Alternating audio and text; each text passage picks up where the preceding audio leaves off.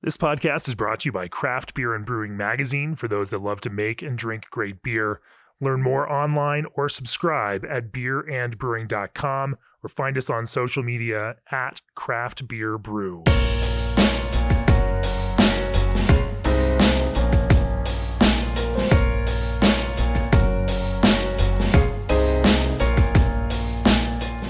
Welcome to this panel discussion episode of the Craft Beer and Brewing Podcast. I'm Jamie Bogner. We've got a cool panel of West Coast brewers lined up here for a discussion on a subject for this special Tuesday episode of the podcast. The subject is West Coast Pilsner, and joining me are Sam Tierney from the Firestone Walker Propagator Brewhouse. Welcome back, Sam. You've been on the podcast once, and now we've got you back here for a panel to tap into your brewing expertise. Yeah, thanks, Jamie. Really stoked for this. We've got Bob Kuntz from Highland Park Brewery. Welcome back to the podcast, Bob. Oh, my pleasure. Always excited to be here. Some of your West Coast approach to Pilsner has been in my personal best lists over the years. Excited to talk to you about how you do that. And joining us for the first time on the podcast is Nick Pavlina, co-founder of Humble Sea Brewing, Santa Cruz. Welcome to the podcast for the first time, Nick. Yeah, thank you. Stoked to be here. Before we get into the conversation, step into the modern era of brewing. AccuBrew presents a game-changing fermentation monitoring system, giving brewers unprecedented real-time insight into yeast health and activity. By simply mounting a sensor to a port, brewers get real-time information through the AccuBrew app, tracking sugar conversion, temperature, and clarity. And just one AccuBrew sensor protects every tank in the event of a glycol system failure. Get your hands on a tool that'll help you deliver your best brew every batch. AccuBrew has your back because it was designed for you, the brewer, by brewers. Visit AccuBrew.io today for a no-obligation 90-day trial. Also, this episode is brought to you by CanCraft. We all know how important first impressions are, so put your best can forward by partnering with CanCraft. Offering a full-service packaging experience, CanCraft's design and aluminum specialists are here to support your business from concept through to delivery of ready-to-fill beverage cans. Visit bsgcraftbrewing.com/CanCraft to learn how CanCraft can help realize your brand potential. Also, what if you could chill your beer with a more efficient chiller? The answer, G&D Chiller's new micro-channel condensers. G&D's micro-channel condensers are highly efficient in hotter regions, use a fraction of the refrigerant over traditional chillers, which provides less opportunity for leaks along with lower global warming potential. G&D Chiller's engineers are committed to green technology design while developing a more energy-efficient chiller for the brewing industry. Contact G&D Chillers today at gdchillers.com. Before we kick off this discussion, and because this is a California-focused panel, just indulge me for a second as I continue the long tease for our Craft Beer and Brewing 10th anniversary Brewers Retreat in Santa Rosa, California next May. We've been putting together a pretty incredible lineup of brewers to come out and brew, and folks like Ken Grossman of Sierra Nevada, Matt Brynildson of Firestone Walker, Corey and Karen King of Side Project, Henry and Adriana Nien of Monkish are all on board to brew. And of course, I can, let out one more piece of info. Vinny and Natalie Chilurzo are playing host to the event with brewing sessions and group meals at the Windsor Production Brewery. So if you've ever dreamed of brewing with an all-star lineup of inspirational brewers at an amazing location, just become an all-access subscriber to Craft Beer and Brewing now and get first crack at those tickets. I'm absolutely thrilled and excited about this and can't wait. Since we're on the topic of West Coast, let's start talking about some West Coast Pilsner. Again, all of you all brew in this style. Whether we can call it a style yet, I don't know. I think, and we'll talk about the kind of conceptual, philosophical, and semantic argument towards the end of the podcast. But first, I want to start talking about the kind of initial creative inspiration and what led you all to do this. I know, Sam, from your Welcome to LA beer, which was one of our favorites from last year. Bob, some of your hoppy forward, Pilsner beers, have definitely pushed definitions of what people might think of as Pilsner. But let's kind of talk about that formative piece there. Maybe you can kick this one off, Bob, talking about what led you down the road of brewing lagers inspired by Pilsner or in a Pilsner style and taking an alternate hopping approach to it. But then beyond that, figuring out how to make these hops work within the context of that beer. Yeah, absolutely. I would say we make a beer called Timbo Pils, probably our most well-known beer. We call it a West Coast Pilsner. We first made that beer, I think, in 2015. And it was just kind of a happy accident. We were making a cask of beer, which we probably haven't done in 4 years. And we blended a Pilsner and a West Coast IPA half and half in this cask and then cask conditioned it. And the beer was awesome. And we were super pumped. It was me and our brewer at the time, Tim McDonald, a la Timbo Pils. And we immediately were like, we got to make this as an actual beer. And so, yeah, it was the simple idea of blending those two styles in a cask. And then that became an actual beer. And then it kind of just, we were, okay, how do we figure out how to do that, but do that with a grain bill and hopping and all of that? And we kind of decided that for this style, we wanted to approach it on the hot side, like a Pilsner. So, we were using all sort of like noble leaning hops. We were shooting for maybe lower starting gravity, something more drinkable.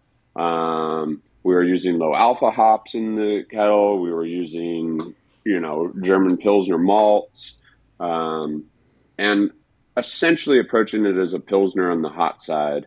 And then as kind of a final step, moving towards it, like the IPA or West Coast part of it, being on the cold side, dry hopping it like an IPA. And that's kind of the basic initial conception. It was a blending of two styles. How then has that beer evolved? Because, it's in 2015 to now, American craft brewers and our approach to brewing German-inspired lagers or Czech-inspired lagers has certainly shifted, developed, improved, I think we could say, in a lot of ways. And as you went down this road and continued to iterate on that beer, which you now have a long path of iteration on, what are some of the things that have changed over that and that you have found become some of the core pieces that you need in this, and some of the things that have been less necessary in brewing these beers? I think for us, the vision was always to have it be a lower ABV, very hoppy beer. And so if you have low ABV, you kind of need to create body and structure to sort of so that all those dry hops have sort of like balance. So I think that's always been sort of at the core of this beer is it's lower ABV and drinkable, but we build structure in the body to hold on to very heavy hop loads.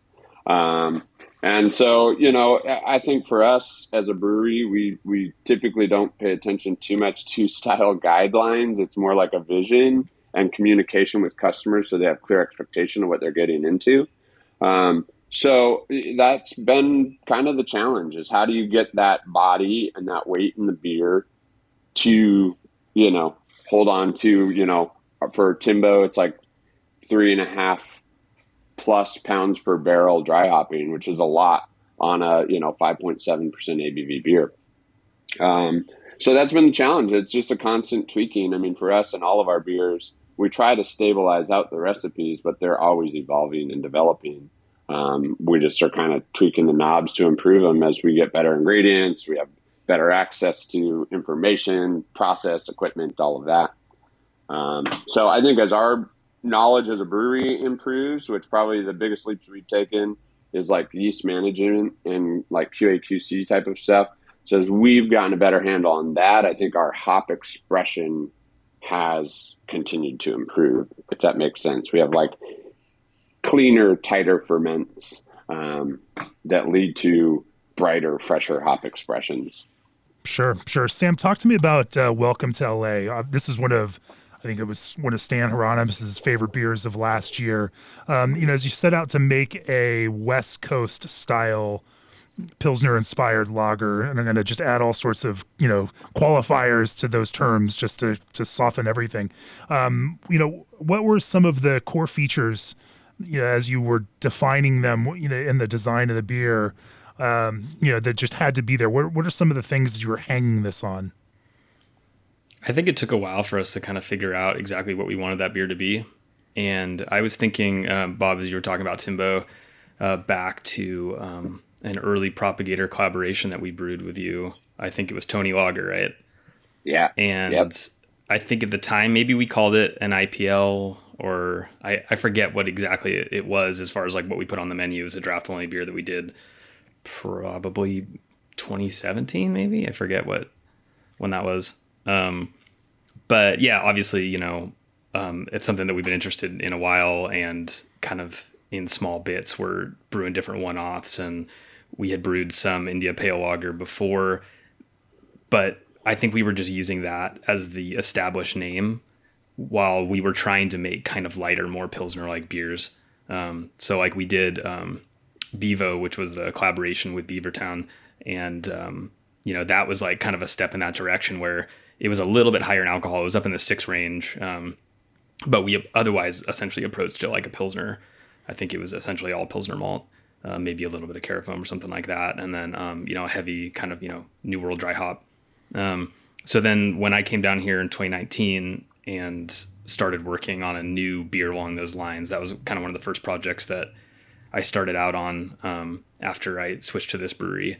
And it was really, one of those things where it started really low ABV. So I think the first batch was 4.5, and the idea was to make this like really sessionable, kind of like, our next like session IPA, but we wanted it more along like a Pilsner Lager line, and kind of see where that went. That we'd been trying to switch over to lager fermentation for a lighter hoppy beer for a while.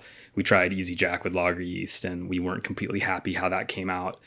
So I think we realized that we needed to kind of go back to the drawing board, and instead of using what was, a session IPA approach from, almost 10 years ago now, back when that beer was first conceived, we needed a little bit of a fresher approach. And I think that, what Bob was doing at the time was definitely something we looked at and said, okay, that's a very interesting approach. We should maybe shift a little bit more toward that. The ABV went up after the first batch. We went more towards 6 or like 5.9, because I thought, initially that first dry hop was really heavy. We were doing, big West Coast dry hop, and it was kind of overwhelming, a 4.5% beer. It was kind of hard to find the balance. And I think, especially with lager fermentation, you don't have the esters to kind of fill out the profile. So you have to be a little bit careful about how you balance it, and you find that balance in other ways. And then, we just played around with it for another year, brewed a bunch of different batches, found a hop combo we like. And then, we kind of started paring back the malt bill too. And this was a kind of insight Matt had, where he thought that, we were putting in a few specialty malts to try to kind of round things out. And that was kind of a holdover from when it was a lower ABV beer. And I was looking for body. So there was a lot of like Carahel, some Carafoam, to really kind of boost up the Pilsner malt. But then we found, as you increase the alcohol, that brings its own balance. So we were able to kind of find a happy middle ground. And then, we decided to kind of go leaner in the end and shifted back to all Pilsner, and we shifted to a domestic Pilsner that we liked. And that's kind of where the beer ended up when we finally kind of released it in distro last year. I think, you find balance in different ways. Like Bob was saying, you have to make sure that if you have a heavy hop load in a lighter Pilsner-like beer, that you're not letting it be completely overwhelmed, because if the beer is completely out of balance, it's just not going to hit that drinkability factor that you need. And for us, I think, it's like, low alpha hops in the boil, not too much bitterness, making sure the bitterness is really well controlled.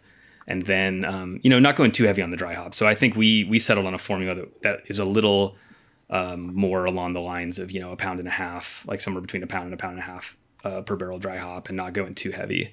And so, a little more Pilsner-like perhaps. And so I think within, if you want to broadly conceive this as a style that you can point to distinctly, there's definitely room for pushing up against the upper bound, which would be almost like, baby IPA, almost touching 6, and a bigger body beer. And then on the lower end, almost like a more traditional German Pilsner body, around, 5%. And there's a lot of room in that spectrum, I think. Sure. I want to come back to that malt question next, but Nick, why don't you talk to me about how your formulation of this kind of West Coast Pilsner approach has taken shape for you. Are there some specific pieces that are kind of core to the way that you all do it? Yeah, I mean, similar to Bob and Sam. I mean, for people who know me, Pilsner just as a whole is kind of my favorite style to brew and to drink. Two of our core Pilsners are named after my daughters. Penelope Pilsners are traditional German Pils, and Paisley Pils is our Italian Pilsner. So when we started kind of gearing towards experimenting with this West Coast Pilsner style, we initially approached it kind of from a German Pilsner standpoint initially. So we're using 100% German malt, noble hops in the kettle, and then kind of playing around with dry hops with some, more newer school hops. And over the years, that's shifted quite a bit. We still approach it similar to what Bob was mentioning, hot side like a Pilsner. We do step mashes to kind of highlight, certain enzyme activities. We cut back the German Pilsner malt quite a bit and kind of blend in some two-row. More recently, switched over to domestic Pilsner, which we like a lot. And also kind of instead of, a German Pilsner being a little bit lower final gravity, low fives, we approach it more like a kind of a West Coast pale ale, a little bit higher original gravity, a little bit higher final gravity, get that body to kind of support the hops. And dry hopping, we've been toning it down quite a bit. We initially were in the 3 pounds per barrel, but now we're kind of down in the 1 to 1.5. We just like that hop expression better. It just doesn't oversaturate the beer. And that's kind of where we're at. Well, let's talk about the question of malt here. You all mentioned now, or I hear a common thread of moving towards domestic Pilsner malt away from, as German Pilsner malt. Sam, you mentioned pulling back, from some of the more bodybuilding malts. Talk to me about this malt evolution. Now, of course, we've got this such an interesting kind of continuum of beer style here. We now have cold IPA, which several of you are also making, which is definitely shifting even more towards that pure IPA style West Coast, approach. You also mentioned IPL, which of course seems to have a little more of a historical context that differentiates it from this beer. There certainly will be those critics that will claim that this is just IPL and a different kind of branding. We can talk about that theoretically later on. But in terms of approaching West Coast Pilsner or taking this West Coast approach to Pilsner, where do you find yourself with malt these days in terms of domestic Pilsner? What do you think the difference is between Pilsner malts in the finished beers that you are, tasting and evaluating from yourselves? And, what are some of the differences, for you, Nick, with how adding some two-row into the mix helps give it a character that supports that kind of hop character? Maybe kick it off for me first, Sam. Talk about that kind of malt approach and that malt evolution. When we started working on this, it was mostly German Pilsner malt, and then we did eventually switch to actually it's a Canadian malt, Gambrinus, and that was something that we had brought in, and from our perspective, I think we're a much larger brewery than these other two guys. So we have some other considerations, I think, as far as like bulk availability, stuff like that. So we were pulling in Gambrinus that we were using in Firestone Lager and that we use in 805 Cerveza. And we were really liking that malt, super pale color. It's just really clean, but has a nice kind of grassy Pilsner quality to it. It's not as robust as like, say, a Weyermann. You're not going to get as much body and richness in the malt character. It's a little leaner. It's higher enzyme. You have to mash it a little bit differently. You're overwhelmingly going to get a lower attenuation. I mean, no matter what you do, lower finishing gravity, higher degree of attenuation. And so that switch did kind of change the beer when we decided to move in that direction. And it is a little bit leaner, drier, kind of snappier. It doesn't have as much malt richness. So that did necessitate kind of reapproaching the hops to kind of make sure the beer was correctly balanced. But I think I found that, I really liked, Carahel's a really cool malt, and I think a lot of brewers, like that Crystal in that kind of 10 range for IPAs because it's a bodybuilding and it can add some sweetness, but it doesn't get you those deeper caramel malt flavors that tend to oxidize and throw off hop character. So it's kind of like the one you can get away with in a modern IPA. So I think that's, that really helps. But I think in the end where we wanted to go was kind of making the beer, just going for more drinkability, making it leaner. And so I'd imagine that we tend to target a lower finishing gravity than these other guys. And that's kind of, our house approach in general is to make it a little bit leaner and snappier. And I think, that philosophy just carries over in Pilsner brewing, I think, from, when Matt first kind of honed in on the targets for when we started brewing Pivo. It was this really, kind of leaner, snappier, lower finishing gravity beer. And then, I think the malt for us is just kind of working toward that end. Bob, you're pushing a whole bunch of hops into Timbo. And these, talk to me about how that malt piece has developed over the years and, how you've evolved it to where it is now. Yeah, I think it's actually one of the more interesting parts of these beers for us because, so we've been making, all of our West Coast IPAs are made with lager yeast. And we've been doing that for probably more than 3 years now. And so our IPAs and our West Coast Pilsners are essentially made very similarly. And Timbo always has its own expression that's different than our IPAs. And the biggest thing is the malt bill is different. And so, our malt bill for Timbo is like 40% raw 2-row and then 40% Weyermann floor malted Bow Pills, which is not typically in any of our IPAs. 45, and then like 10% Carafoam. So I bring it to that Weyermann floor malted Bow Pills as the outlier compared to our IPAs. And Timbo always has this, for lack of a better term, like tropical thiol-y, maybe a little bit sulfury side to it that pushes it to its own thing and its own expression that we love. And it's pushed us down this path where everybody talks about the malt bills and what malt, like the malt flavor or the malt itself is contributing. But I think something that doesn't get talked about as much is the nutrient load that the malt is contributing and how that shifts your fermentations and drives the flavor of the beer, even the flavor of the hops through that shift in fermentation. So, we don't have the resources to like really deep dive into this, but it is definitely on our sort of like radar for our research is like fan and nutrient levels in different malts contributing to, fermentation expression, but also the sort of like symbiotic relationship of fermentation and hop expression. So yeah, malt bill definitely matters for us in this. And that we contribute a big part of that floor malted Bow Pills from Weyermann is a big part of Timbo. And that's what gives it what you might call a trademark kind of Pilsner flavor element. I wouldn't even say it's trademark Pilsner. It's evolved into its own thing. Lager yeast tend to kick more sulfur. I think that sulfur can sort of transform into a more like tropical thiol expression. It can go more dank. But I think it has this potential to be tropical. And so I wouldn't even say Pilsner. It becomes its own thing.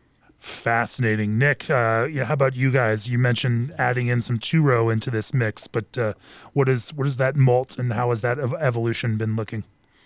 Yeah, I mean, similar to the point Sam made, we just get kind of a leaner, crispier flavor profile that helps, the hop expression really come through. We also do a lot of like traditional decoction mashing in most of our lagers, but we don't do that in West Coast Pilsner. We were for a while, and occasionally we will, but that kind of malt complexity in our experience was just a little too clashing to work well in this style. So clashing? What is that? How would you describe it?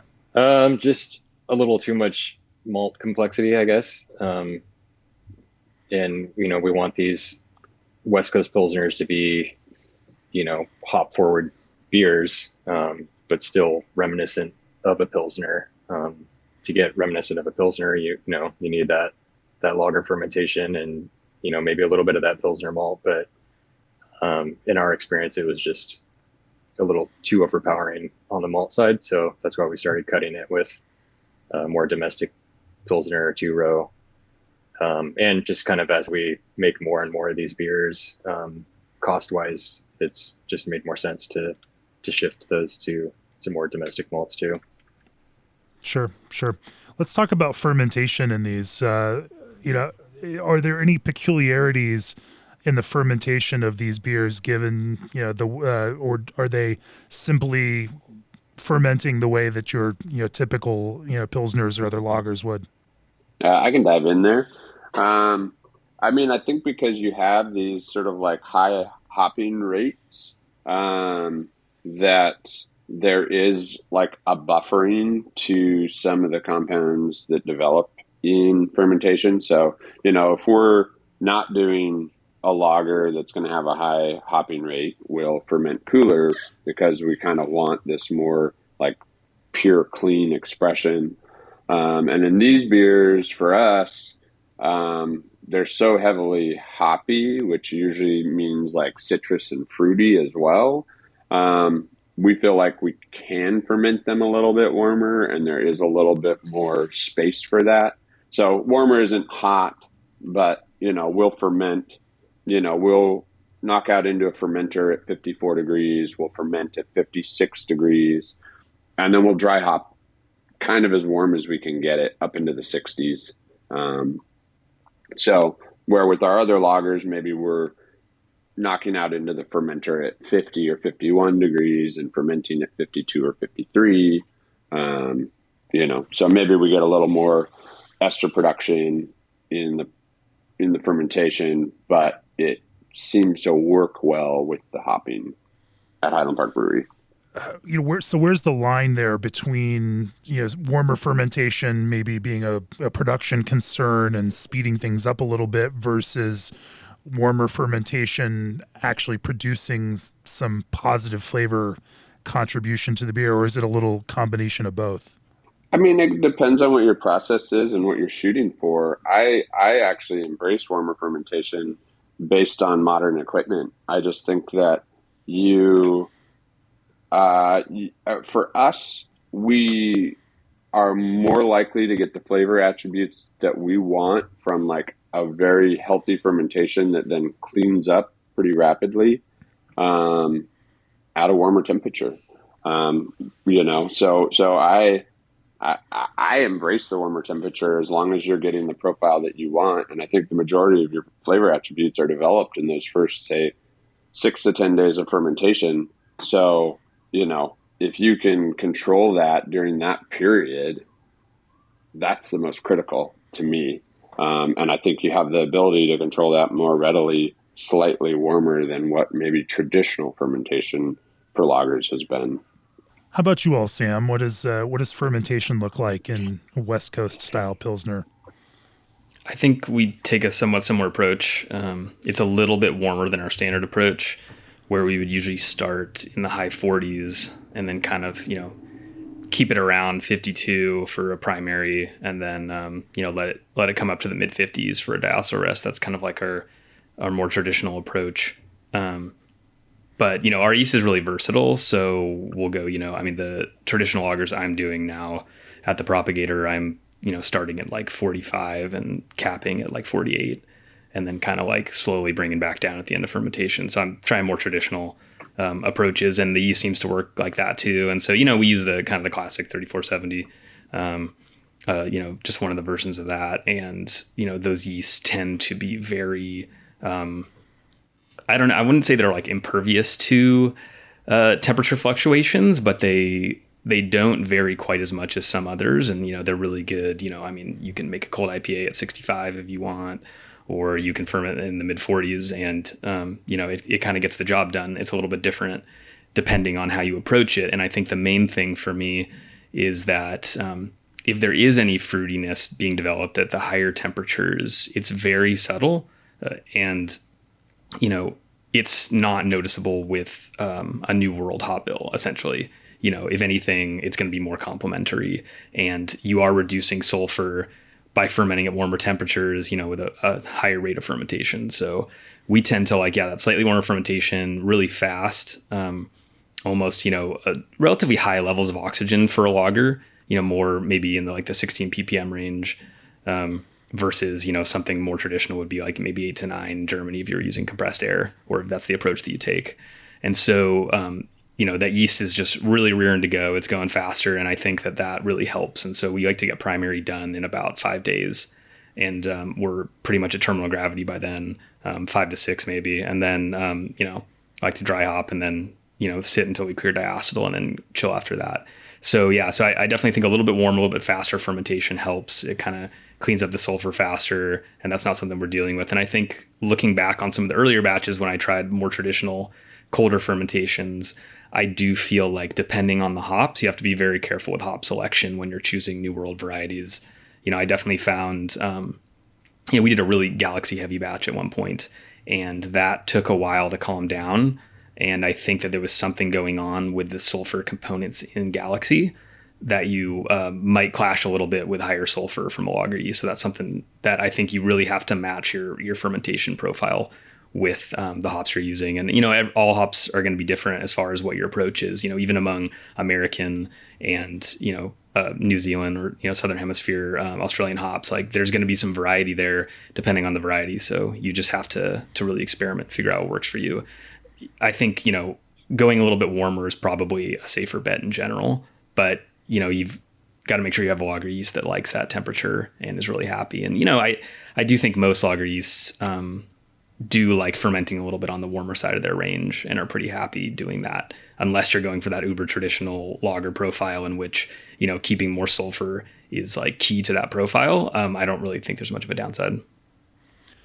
It's fascinating what you're saying about hops, and I definitely want to unpack that a little bit more because I think that's a really complex and broad subject to get into next. But Nick, let's talk about your fermentation before we do that. What does fermentation look like for you all? Yeah, we approach ours a little bit more traditionally on the cooler side. That's just kind of what's worked well for us, what we've liked. So, we'll cool in to the fermenter 45, 46 degrees, let it kind of free rise up to 48, 50.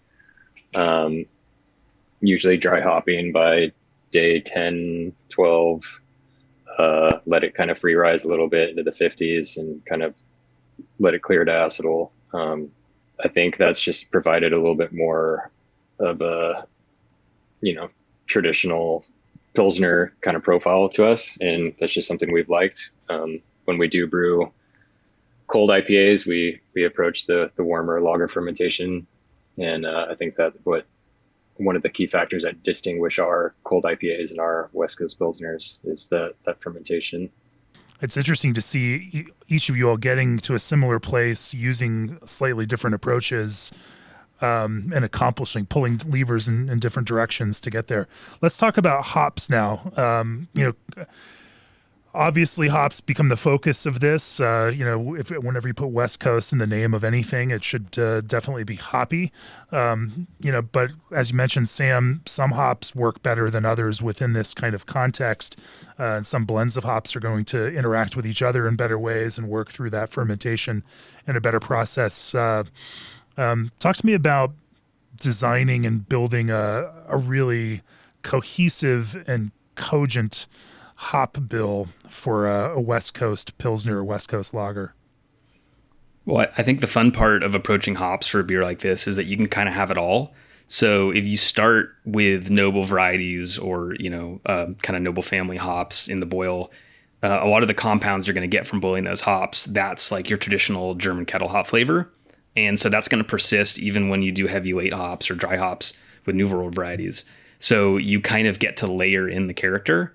And I like that approach. And then the new German flavor hop varieties like mandarin and melon we really like. And both of those found their way into the final version of Welcome LA. And I think those kind of like, you get a little bit of both worlds. So they have more German vibe to them, but they're fruitier while at the same time being a little more, they're not as big and dank. So they have this nice round profile, and blending in that with some bigger, more expressive hops, I think gets you a nice blend. So you can kind of like layer all the way from starting, if you want a bitter, like for us, like Spalt Select, we like, so, starting with that character, getting in some melon, and then, adding in some Simcoe, or Citra Mosaic, you can kind of get it all in there and you get these really interesting hop blends. So it's kind of a style that if, for fans of hops, it's like for me, the funnest way to kind of take advantage of the full spectrum of hop flavors that you can get. Is there a particular hop that, you're also, again, trying to convey the idea of West Coast, is there something, or some piece of that hop build that just conveys that familiarity and expectation of West Coast for drinkers? I definitely think Simcoe is a big part. I always try to get a little bit of that in there. I feel like just because it's, to me, like that, the first of the kind of modern era of the kind of West Coast hop going back, after the first generation of the C hops, you kind of get in, and that's kind of like carrying you into the modern era of where hops were moving. And then Citra as well, for sure. And I like the way Citra plays with lager fermentations a lot. Mosaic too, but I'm a little more careful with Mosaic. I think maybe these other guys are, have a different approach, but I have found, with our approach that you have to be a little more careful with it.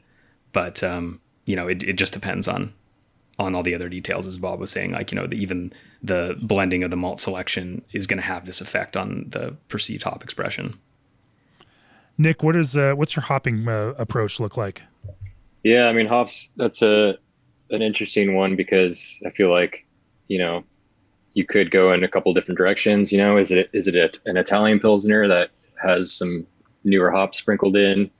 Is it a West Coast Pilsner? When we first started playing around with the style, we kind of were tweaking the dry hop on our Italian Pilsner, but I just preferred to keep that kind of its own thing and stick to noble hops on the Italian Pilsner. So we do a bunch of different things, but our core Santa Cruz Pilsner, which is our kind of core West Coast Pilsner, is Simcoe hot side, and then dry hopped with Mosaic and Nelson. And I think that just provides a much more distinctive hop profile than like an Italian Pilsner. But I think it's kind of to each brewer's discretion on kind of what they prefer and what works well for them. So that's what we do.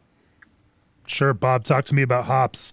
And of course there's Timbo, but you brew a range of these with all sorts of different hop combinations. And but talk to me broadly about Timbo, and then how what you've learned from using a wide spectrum of other hops in this kind of beer framework. Yeah, I mean, I think that the hops are contributing multiple facets to this beer.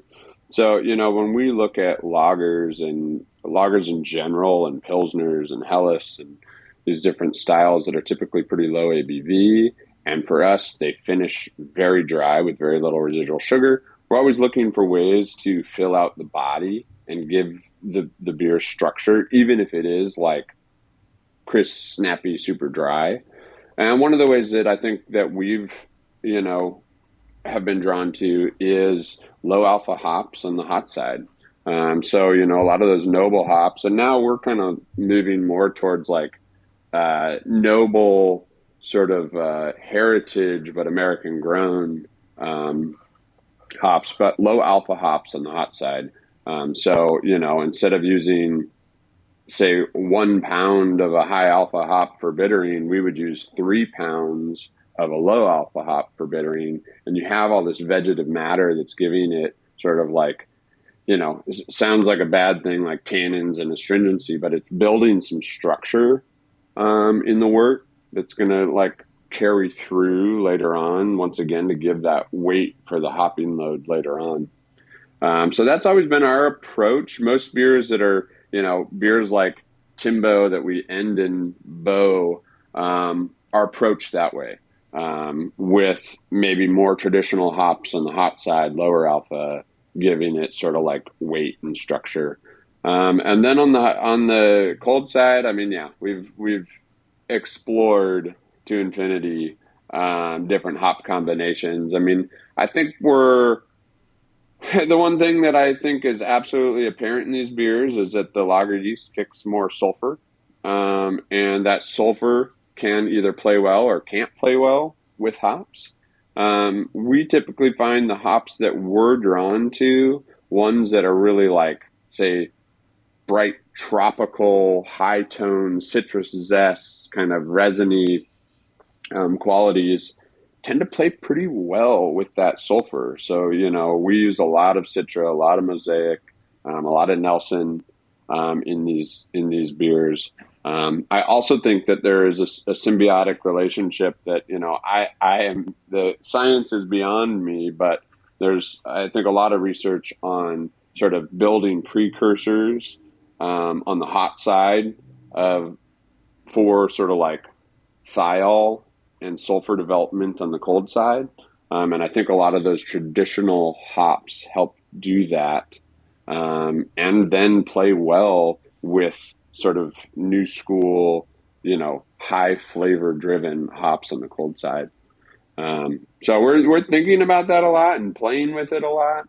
And I think there's a lot to still be learned that people are actively trying to sort of quantify and do research to see where these compounds are coming. But I think sulfur plays a part in it, and matching hop profiles that play well with sulfur that then become tropical expressions is kind of what we're looking for.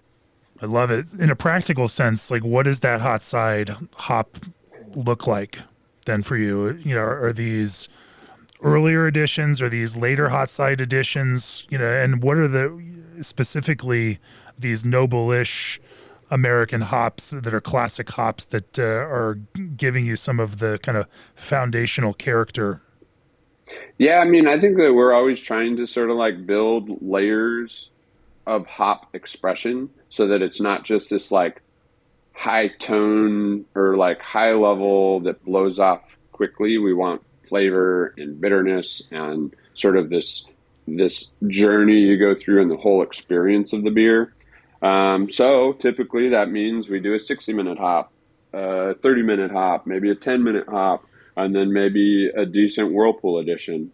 And I think all of those additions sort of contribute varying various character traits of texture.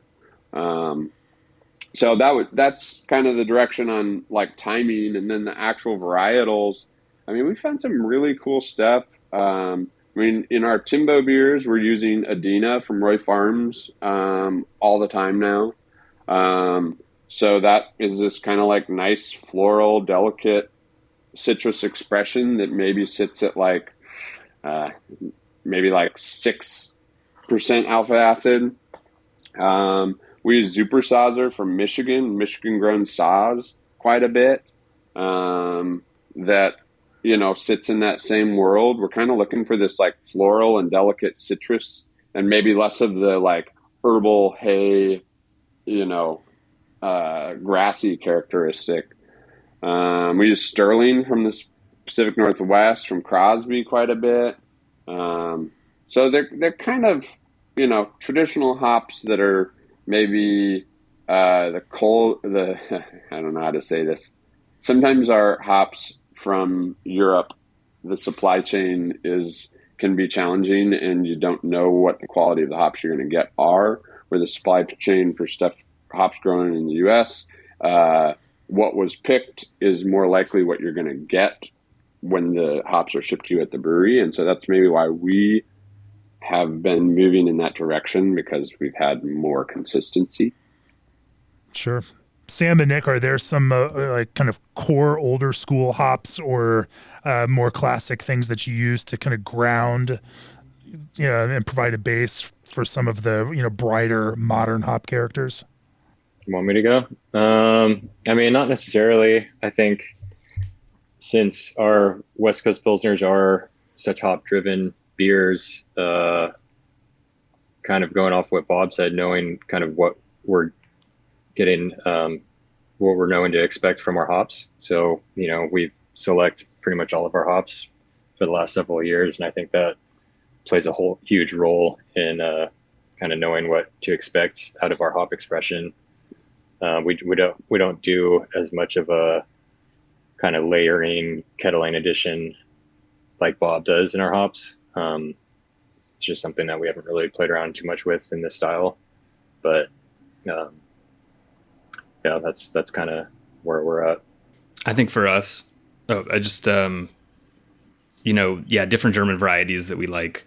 I think I mentioned Spalter Select, Hallertau Tradition, and then even going back to some of those other newer German hops too. Kalista is an interesting one that has a really nice, soft, fruity character that can be interesting. That some of that comes across when boiled.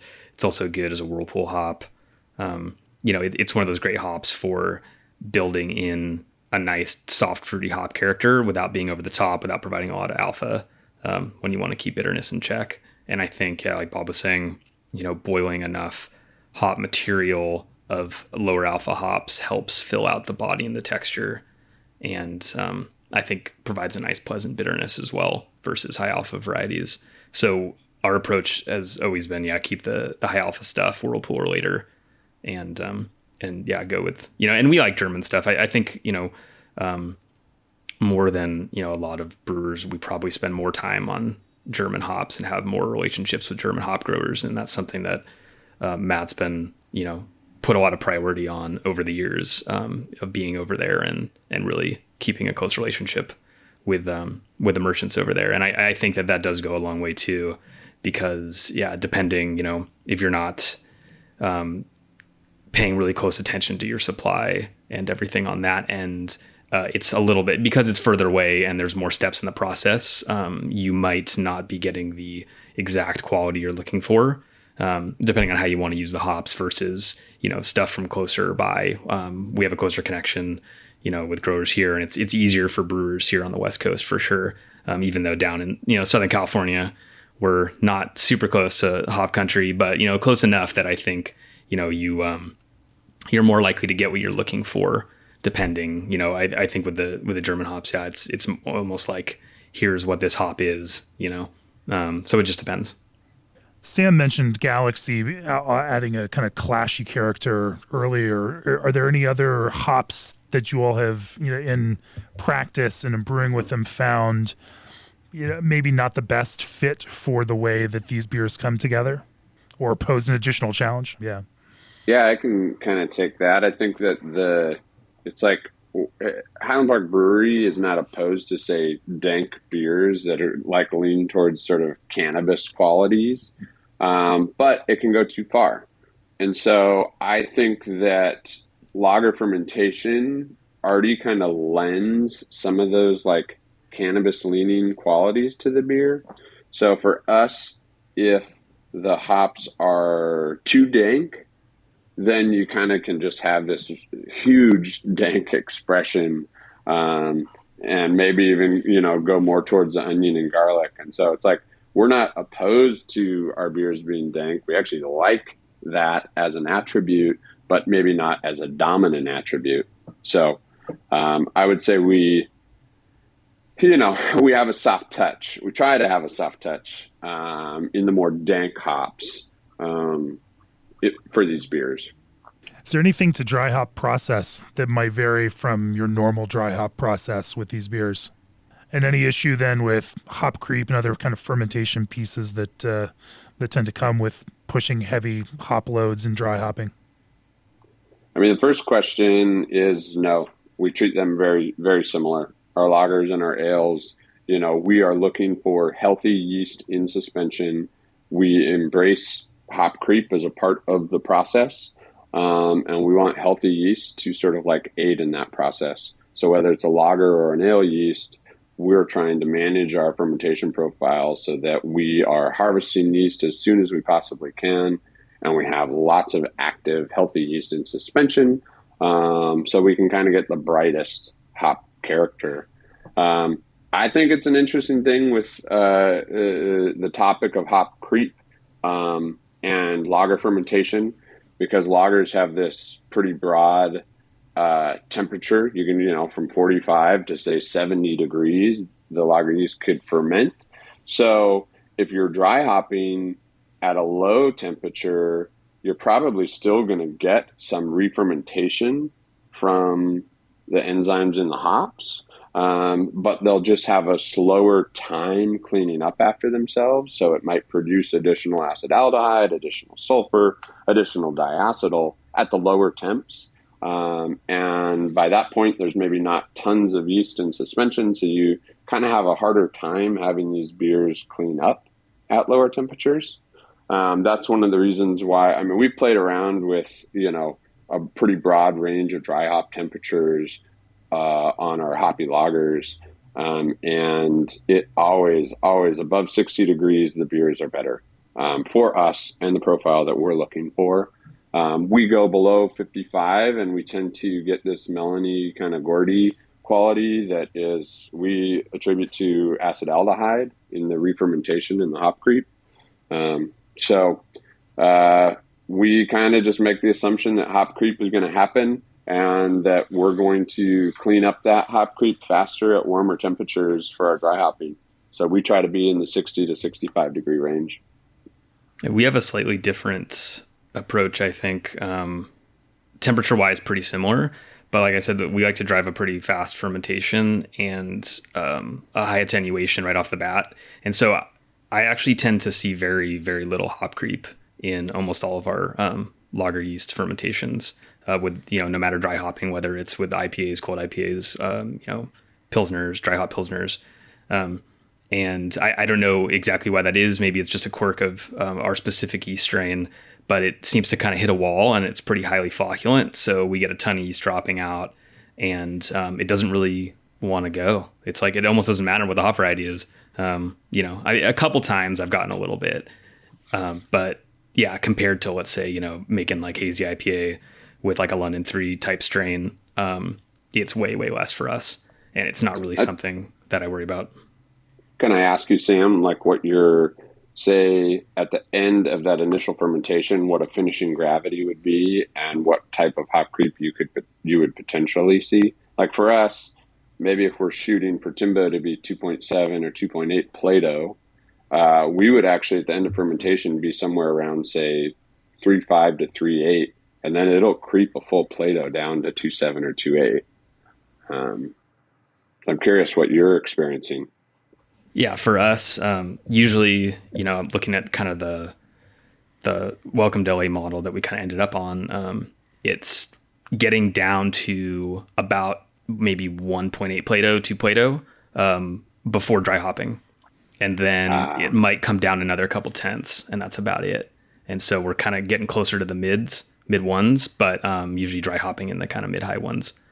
And, and I do think that switching to a Pilsner malt, that's not using as much German Pilsner malt, higher fan levels, higher enzyme. And so we're just hitting a higher attenuation limit. And yeah, I think that's it. I mean, there's just less for the enzymes that are present to do. And I don't think, and like I was mentioning some of the German flavor hops, those can promote a lot of hop creep. Using those in other, ale fermentation IPAs. I've seen tons of hop creep with those hops. So I know that they have that potential. It's just that the way our yeast strain handles that fermentation and the carbohydrate profile that we're building in the mash, that's just how we end up. And so, the beers, it's funny that fermenting, getting a little bit warmer. Yeah. Dry hopping about 60 degrees seems to work really well for us. And I think that's that like combination of managing sulfur, of getting a good expression out of the hops. Cause you do get a different expression out of, New World hop varieties, dry hopped at colder temperatures. It just depends on what you like, and everybody has different approach to that. And, so I don't think there's necessarily any right way, but yeah, sitting a few days on those hops and then, not getting a whole lot of hop creep and then crashing the beer and getting everything out seems to work well for us. Yeah, we're kind of in between, I would say. We definitely do get a little bit of hop creep, but it's definitely not to the extent that Bob mentioned. We're usually dry hopping around 3 Plato, and the beer will finish at 2.5, 2.75, kind of what we're shooting for. Our dry hop's a little different than a normal IPA. Most of our IPAs are double dry hop, so dry hop 2 separate times. These we approach a little bit more like our West Coast Pales, single dry hop, quick, day or two, and then kind of lower the temp and get the hops out. And that's just worked really well for us. Temperature wise, we're in the 50s when we dry hop. That's just kind of what's worked for us and where we like it. We don't. It's hard for us to get the temperature up if we don't kind of let it free rise during fermentation, and we just like the profile it produces. So cool. Well, I mentioned it at the top that I want to step back and look at the kind of semantic and historical and nomenclature structure of this. I didn't want it to drive the conversation, because I think oftentimes we get too wrapped up in the way that we name things and start to conflate that with what's right and wrong, when oftentimes simply this is just a evolution of naming convention to hit that. But as you all look at this, and as you were thinking about these beers, and I know you could wax philosophical on this one, Bob, because you're a philosophical type of person. Why use the term West Coast Pilsner? How do you differentiate between something like West Coast Pilsner and India Pale Lager, or then cold IPA? Where are the kind of guardrails on this for you, and how do you use this this term for these beers in a way that's both explanatory for an audience that helps people buying the beer understand what it is and what it's going to taste like, which is, I think, when you use the term West Coast Pilsner, it does tell people what to expect. But then also manage the kind of historical and traditional expectations that come with referencing a beer tradition like Pilsner. It's a huge, difficult subject. What are your thoughts? Yeah, I got lots of thoughts.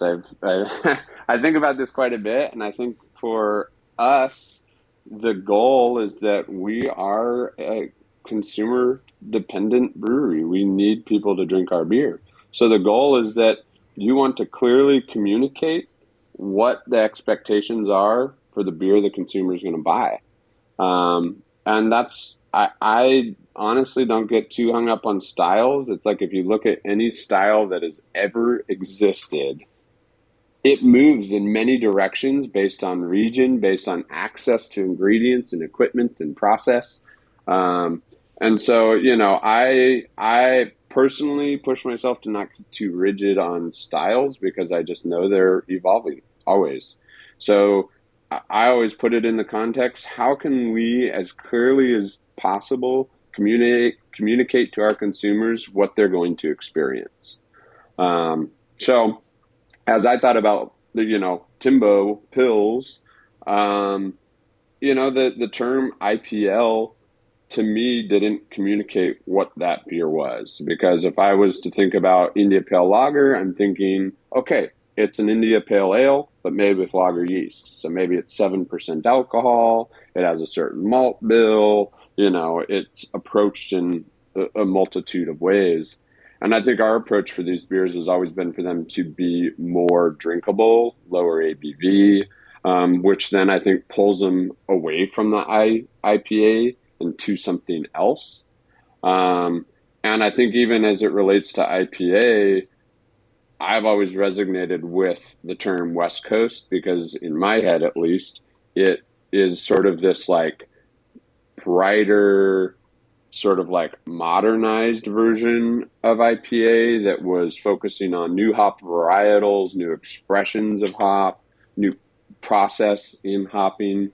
So West Coast for me encompasses like a broad term of sort of a new approach to IPA. So as we were thinking about this beer, it's like, well, the base is kind of a Pilsner. That's probably the best way for us to communicate that to our customers. But really, we're taking this West Coast approach. And it's tricky. I mean, I think we've trained our customer base to know what West Coast Pilsner is. But it's funny. It's like we'll take Timbo, well, maybe not now, but at one point, we'll take it to a festival on the East Coast. And it's like people were almost like mad at us for calling it a West Coast Pilsner. And I'm just like, we're just trying to communicate to customers to give them clear expectations. It's like, if you have a better term to call it, I'm more than happy to embrace it. We're just trying to, communicate better. Well, when we were working on what we were gonna, when we finally started distributing Welcome to LA, we decided to go West Coast Hoppy Lager instead of West Coast Pilsner. And in retrospect, I don't know, maybe that wasn't as good of a choice, because I think that maybe people do cue in on the Pilsner-like qualities of it. And Hoppy Lager is a little bit more ambiguous as to what it means. But, maybe not. I don't always know, I'm probably not the best person from like the consumer facing standpoint always to say, this is how, your average consumer is going to perceive what this beer is going to be like. And I think for us, it's a little bit different than for Highland Park for sure, I would say, Bob, because, we're getting a lot of that beer out. It's on a grocery store shelf, it's a different distribution model. And so the way we communicate with our consumers is a little bit different where, you're selling most of that beer directly to the consumer and, or more so, or just in more controlled distribution channels, I guess, versus a more broad market approach. And so at different scales, maybe the approach is a little bit different where, you, like I said, you kind of like train your customers to like understand what you're trying to get across. And it's a conversation you're having more directly with them. And so I think that gets a little bit harder on a larger scale. And it's something that we haven't quite figured out 100%. But I do agree that I think West Coast Pilsner is probably overall the best way to approach that, given the different options out there. Especially like, I've seen some brewers take Italian Pilsner and basically make West Coast Pilsner and call it Italian Pilsner, adding in different hop varieties. And that, I don't know, that worries me a little bit actually, just because I like keeping the Italian profile as like, that is a specific kind of like noble or novel derivative, but like dry hop German Pilsner. If you start getting into all the new hop varieties we're talking about, I think it fundamentally makes a different beer that doesn't really have that profile anymore. And so that's going to probably lead to some confusion out there. So that's my plea to brewers out there right now is that's why I think like making West Coast a thing is, I don't know how brewers outside of our region feel about that. And that's always something, right? Like how we took New England IPAs and we said, oh, well, we have to call them hazy IPAs because, our customers here in California don't understand what a New England IPA is. And, they can't make that connection, but it's hazy, it's different, it's juicy or whatever. So we had to come up with different ways to let our customers know that this was a fundamentally different kind of IPA than what we were brewing before. So, I don't know, maybe as the style continues to evolve and more brewers in different regions approach it, they may, you never know, these things kind of take on a mind of their own, right? As far as like the cultural conversation that's happening, and we're not always in charge. We can call it what we want, but if it really hits for somebody else with a different name, then, they might run with it and then it's out of our control. But yeah, I guess we'll see. It's kind of exciting as far as, spreading around a little bit more and making a lot of cool beers that hopefully, I love to make and drink these types of beers. So it's really cool to see more people doing it. Do you have any thoughts on this one, Nick? Yeah, I mean, I agree 100% with both what Bob and Sam said. I think like when I think of a IPL, I think of kind of like an old school, caramel malt, 6.5%, 7% lager. And, these beers aren't that. Cold IPAs are different too. They're fermented differently. The malt bill is totally different. When we first started brewing these, we were calling them hoppy lagers or dry hop pilsners. But we wanted a way to kind of differentiate it from like an Italian Pilsner, and just kind of West Coast Pilsner made the most sense. And to me, that kind of nails it right on the head. It's kind of exactly what it is. Part of its marketing, trying to portray it to our customers, like Bob mentioned. And that's just been the best way for us to really let people know what they're getting. Sure. I guess if you want to like look at what are essentials in a name, if Anheuser-Busch can call a beer brewed with, rice, syrup, a Pilsner, then certainly American brewers can make some hoppy, dry hopped West Coast approaches to Pilsner and use the same kind of term. I've got plenty of opinions on that myself, but this isn't about me. This is about you guys.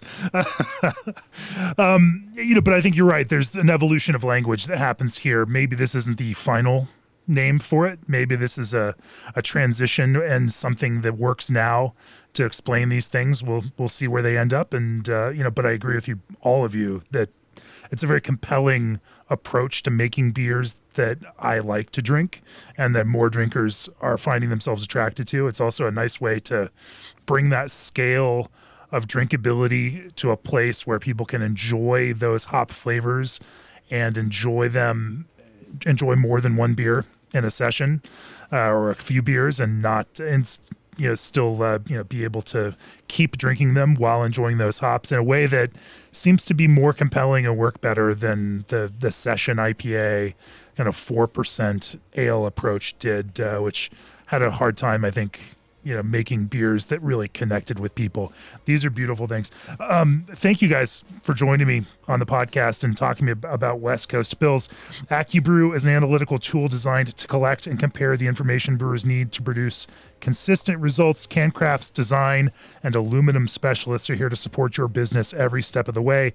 G&D's microchannel condensers use a fraction of the refrigerant over traditional chillers. And of course, your magazine subscription directly supports our ability to bring you this podcast every week. Go to beerandbrewing.com, click on the subscribe button, let us know the content matters to you. And of course, if you're interested in attending our Brewers Retreat and getting tickets early, become an all-access subscriber. Now, all three of, maybe we'll start with you, Bob. If people want to learn more about Highland Park, where do they find you guys? Timbo and all the other West Coast Pilsners that you all brew. Probably Instagram, Highland Park Brewery, at Highland Park Brewery. We're also have a website, hvb.la. We're smack dab in the middle of Los Angeles, so adjacent to downtown. Our original brewery is about 4.5 miles northeast of downtown LA in Highland Park. And most of our beer is bought and consumed direct from us, though we do a little bit of distribution. But visit us in Chinatown, downtown Los Angeles. How about you, Nick? If people want to learn more about Humble Sea, where do they find you all? Yeah, our Instagram is just at Humble Sea. Our original tap room is in Santa Cruz on the west side. We have a tap room in Pacifica, just outside of San Francisco. And then a tavern up in the Santa Cruz Mountains, just about 15 minutes away from the original brewery. We're in a handful of specialty craft beer bars throughout the state, so you can look there. Cool. Sam, if people want to learn more about the beers that you make, where do they find you? Just, firestonebeer.com, Firestone Beer on social media, Firestone _propagator. On Instagram is a good way to kind of see more specifically what's going on here at the Propagator, which is in Venice Beach, versus our main brewery in Paso Robles on the Central Coast. And that's about it. We're all over the place, so not hard to find comparatively, I would say. Sure. Well, Bob, Nick, Sam, thank you for joining me on the podcast. Cheers. Thank you. Thank you. Cheers. Thanks for having us.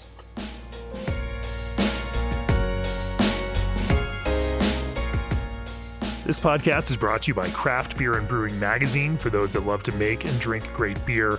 Learn more online or subscribe at beerandbrewing.com or find us on social media at Craft Beer Brew.